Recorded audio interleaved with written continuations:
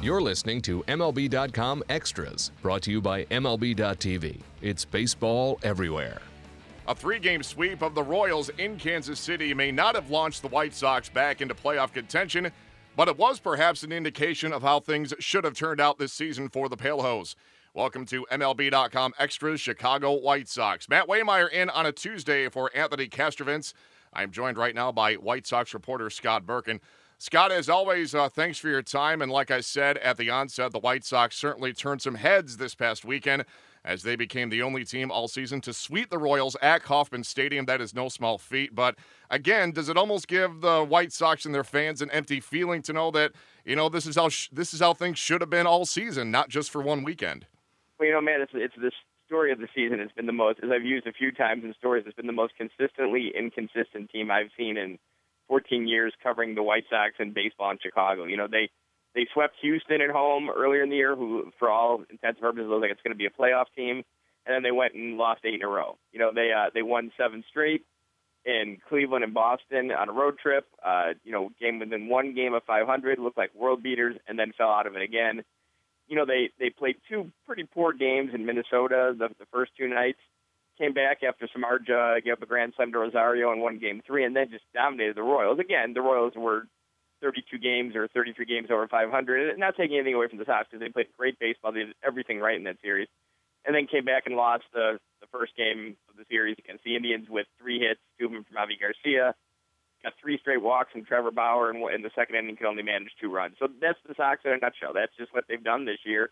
And that's why, as of this taping, they're 6 games under 500 with 26 games left and on the fringe of the fringe of the fringe of the playoff picture right now. And that it's just, they should have been better. That's on paper, they should have been better. Sometimes on paper, it doesn't always work that way, though. Yeah, that's very true. You look back at the winter, all the signings they made, the big splashes, and they were the sexy pick, if you will, to be that breakout team in 2015, to be this year's Royals, so to speak, the team that really puts it all together and breaks out. As it turns out, the Royals were this year's Royals, but that's another discussion. Right.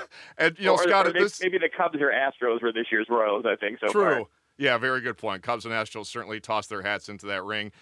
Scott, at this time of the year, every team has acknowledged whether they're one of 2 things, either a legit playoff contender or they're just laying the groundwork for 2016. You just gave the numbers on the White Sox, but inside the clubhouse, have they basically accepted their fate as they enter this Tuesday, 7 games out of the second wild card? Or do some players and some personnel honestly feel that they're one hot streak away from getting right back into this thing? Well, one hot streak is going to have to be an extremely hot, do not touch type of streak because, they kept saying it's early, and for a while it was. Well, now there's 26 games left. So to have a realistic shot of being in a playoff picture, first of all, it's hard to talk playoffs when you're 6 games under 500. As, I don't want to say mediocre, but as muddled and kind of average as that second wild card has been in the American League, Texas and Twins have kind of taken a step forward. 6, 7, 8 games over 500 is going to win that spot at the least if a team doesn't get hot.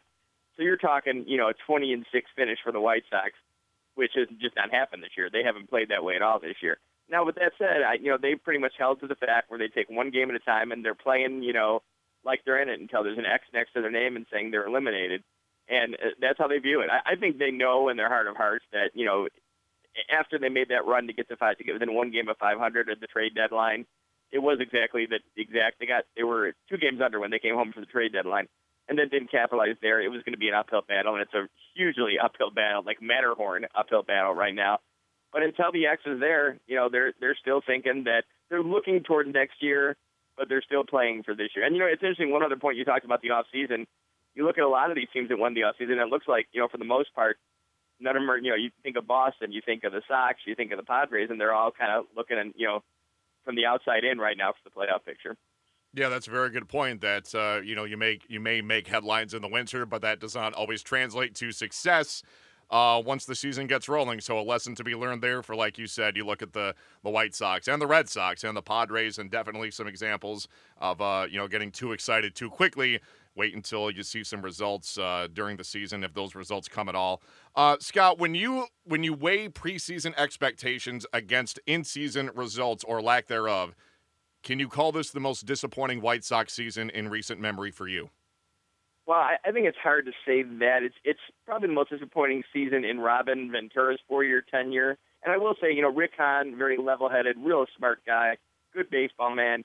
He said in the offseason, we don't get an extra 10 wins because we did real well in the offseason. So they knew that a good offseason didn't necessarily mean they were going to be, popping champagne corks and, when the World Series is over.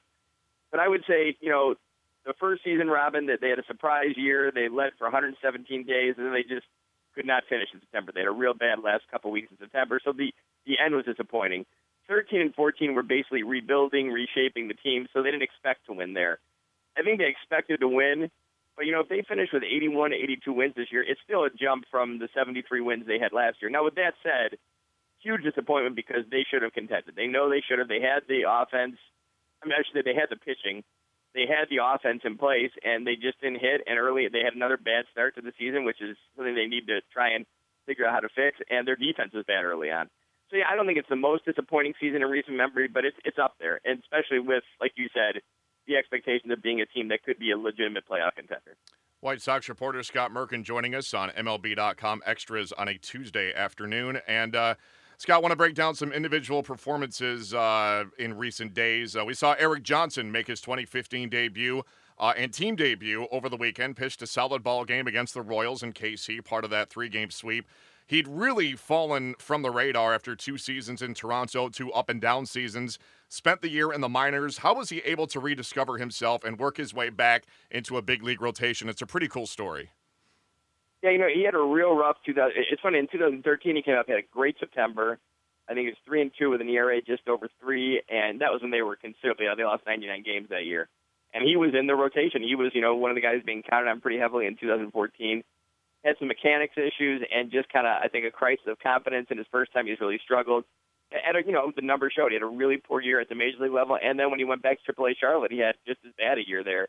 To his credit, he went home in the offseason, kind of relaxed, reevaluated things, focused a lot on rhythm and tempo and to being on time in terms of his delivery. And he's had a great year. He was the International League's most valuable pitcher this year. And just looked, I know it's one start, so it's kind of hard to make a huge, broad judgment on that, but looked like a different pitcher than what I saw last year. Just very confident, worked quickly. Yeah, he gave up 3 solo home runs, but without all the walks that he had last year, that's fine. They still won the game. In fact, the Sox had a streak with Sale and Johnson where they got 6 home runs and all 6 were solo. But I think you're going to see him the rest of the month. I think you're going to see him get in there on a semi-regular base over his last 26 games. He may spot a guy one day. They may extend the rotation out to 6 one time through to give guys an extra rest. One thing about this White Sox rotation, very reliable this year. I think they're second in baseball or tied for second in baseball, having only used 8 starters, the front 5, and then Johnson, Noesi, and Chris Beck made 1 start. I think Frankie Montes will get a start in the doubleheader in Detroit, so they have some options, but Johnson has definitely put himself from really out of the picture, I don't want to say completely, but really out of it, not much of a chance to break camp with the team, to now back in the picture for 2016 without a doubt.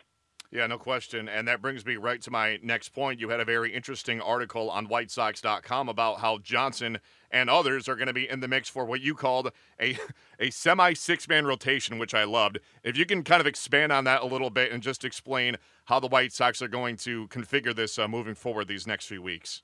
Yeah, I'd like to take credit for that one, but Robin Ventura gets the credit for that line. He was the one who dropped the semi-6-man. I think what he's basically saying is it's not officially a 6-man, but, they may look at matchups, and I think they're just going to kind of slot Eric Johnson in where he needs to be slotted. For instance, they haven't announced anyone past the Cleveland series in the starting rotation.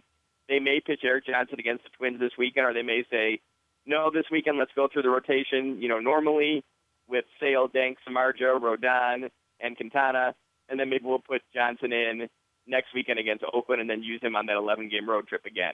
Or they may say, no, let's put him in this weekend and let's give Sale and all those guys who are up near 200 innings and over 30 starts, let's give them, or near 30 starts, let's give them an extra day right now.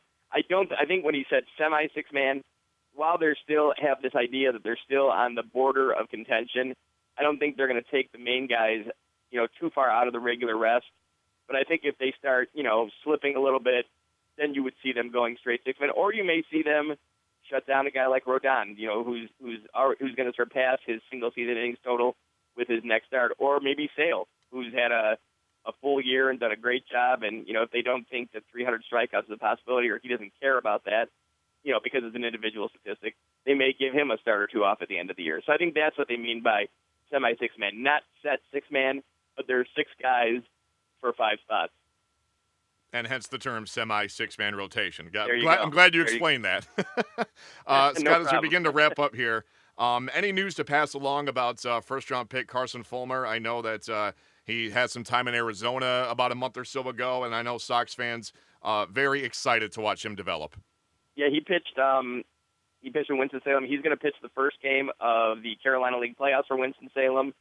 And, they didn't bring him up because he's on a pretty set innings limit. I don't think and again, it was the same thing with Carlos Rodon last year. They both could have helped the team right now or, immediately at the major league level because of the polish they had and the maturity and the stuff they had and their ability. But there's no need to rush them. And not even, starting service time clock, just more about letting these kids come as they're ready type of thing and not force the issue.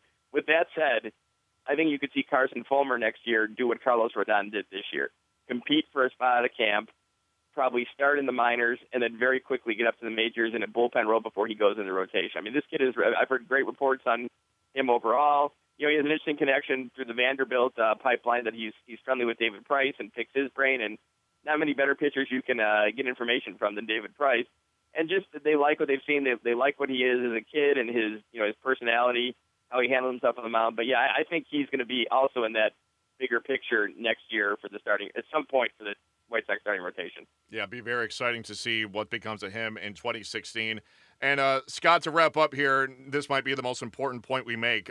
Last week, when you were talking to Anthony, your loyal listeners will recall, you were on pins and needles waiting for a call from your mechanic about a car repair. And you told Anthony, well, we're going to have to update the fans next week because I haven't gotten the call yet. So 7 days have passed. Get us off the fringe here. Tell us what happened with the car. Is it still in one piece? Or did they bleed your bank account dry? What happened here? Well, it's interesting you asked because literally 10 minutes before we taped this, I came back from picking up the car. And let me just say 3 words, and you can guess how much it costs. Fixing the transmission. Oh, boy. So as we all know, there is nothing cheap about actually replacing the transmission. I should change those words. So, any help anyone can give me out there would be greatly appreciated. I can work for stories or something like that. But in all honesty, it's fixed, and it was not cheap, but, it's part of life. It had to be done. Yes, part of life indeed. We'll pass around a hat here at MLB.com. Drum up some it. funds, send it to you in the mail. We will certainly do our part. Always a pleasure. White Sox reporter Scott Merkin, thanks for your time. We'll talk to you again next week. Okay, thanks, Matt. Take it easy. All right, thanks a lot. Matt Waymire signing off for MLB.com Extras, Chicago White Sox. MLB.TV Premium, the #1 live streaming sports service, is celebrating 13 years. Watch every out-of-market regular season game live or on demand in true HD. Real-time highlights, live look-ins, pitch tracking widget, and more. MLB.TV Premium includes a free At-Bat 15 subscription. Watch live baseball on over 400 mobile and connected devices. Watch at home, in the office, or on the go, every night, on every device. Blackout and other restrictions apply. Visit MLB.TV for details.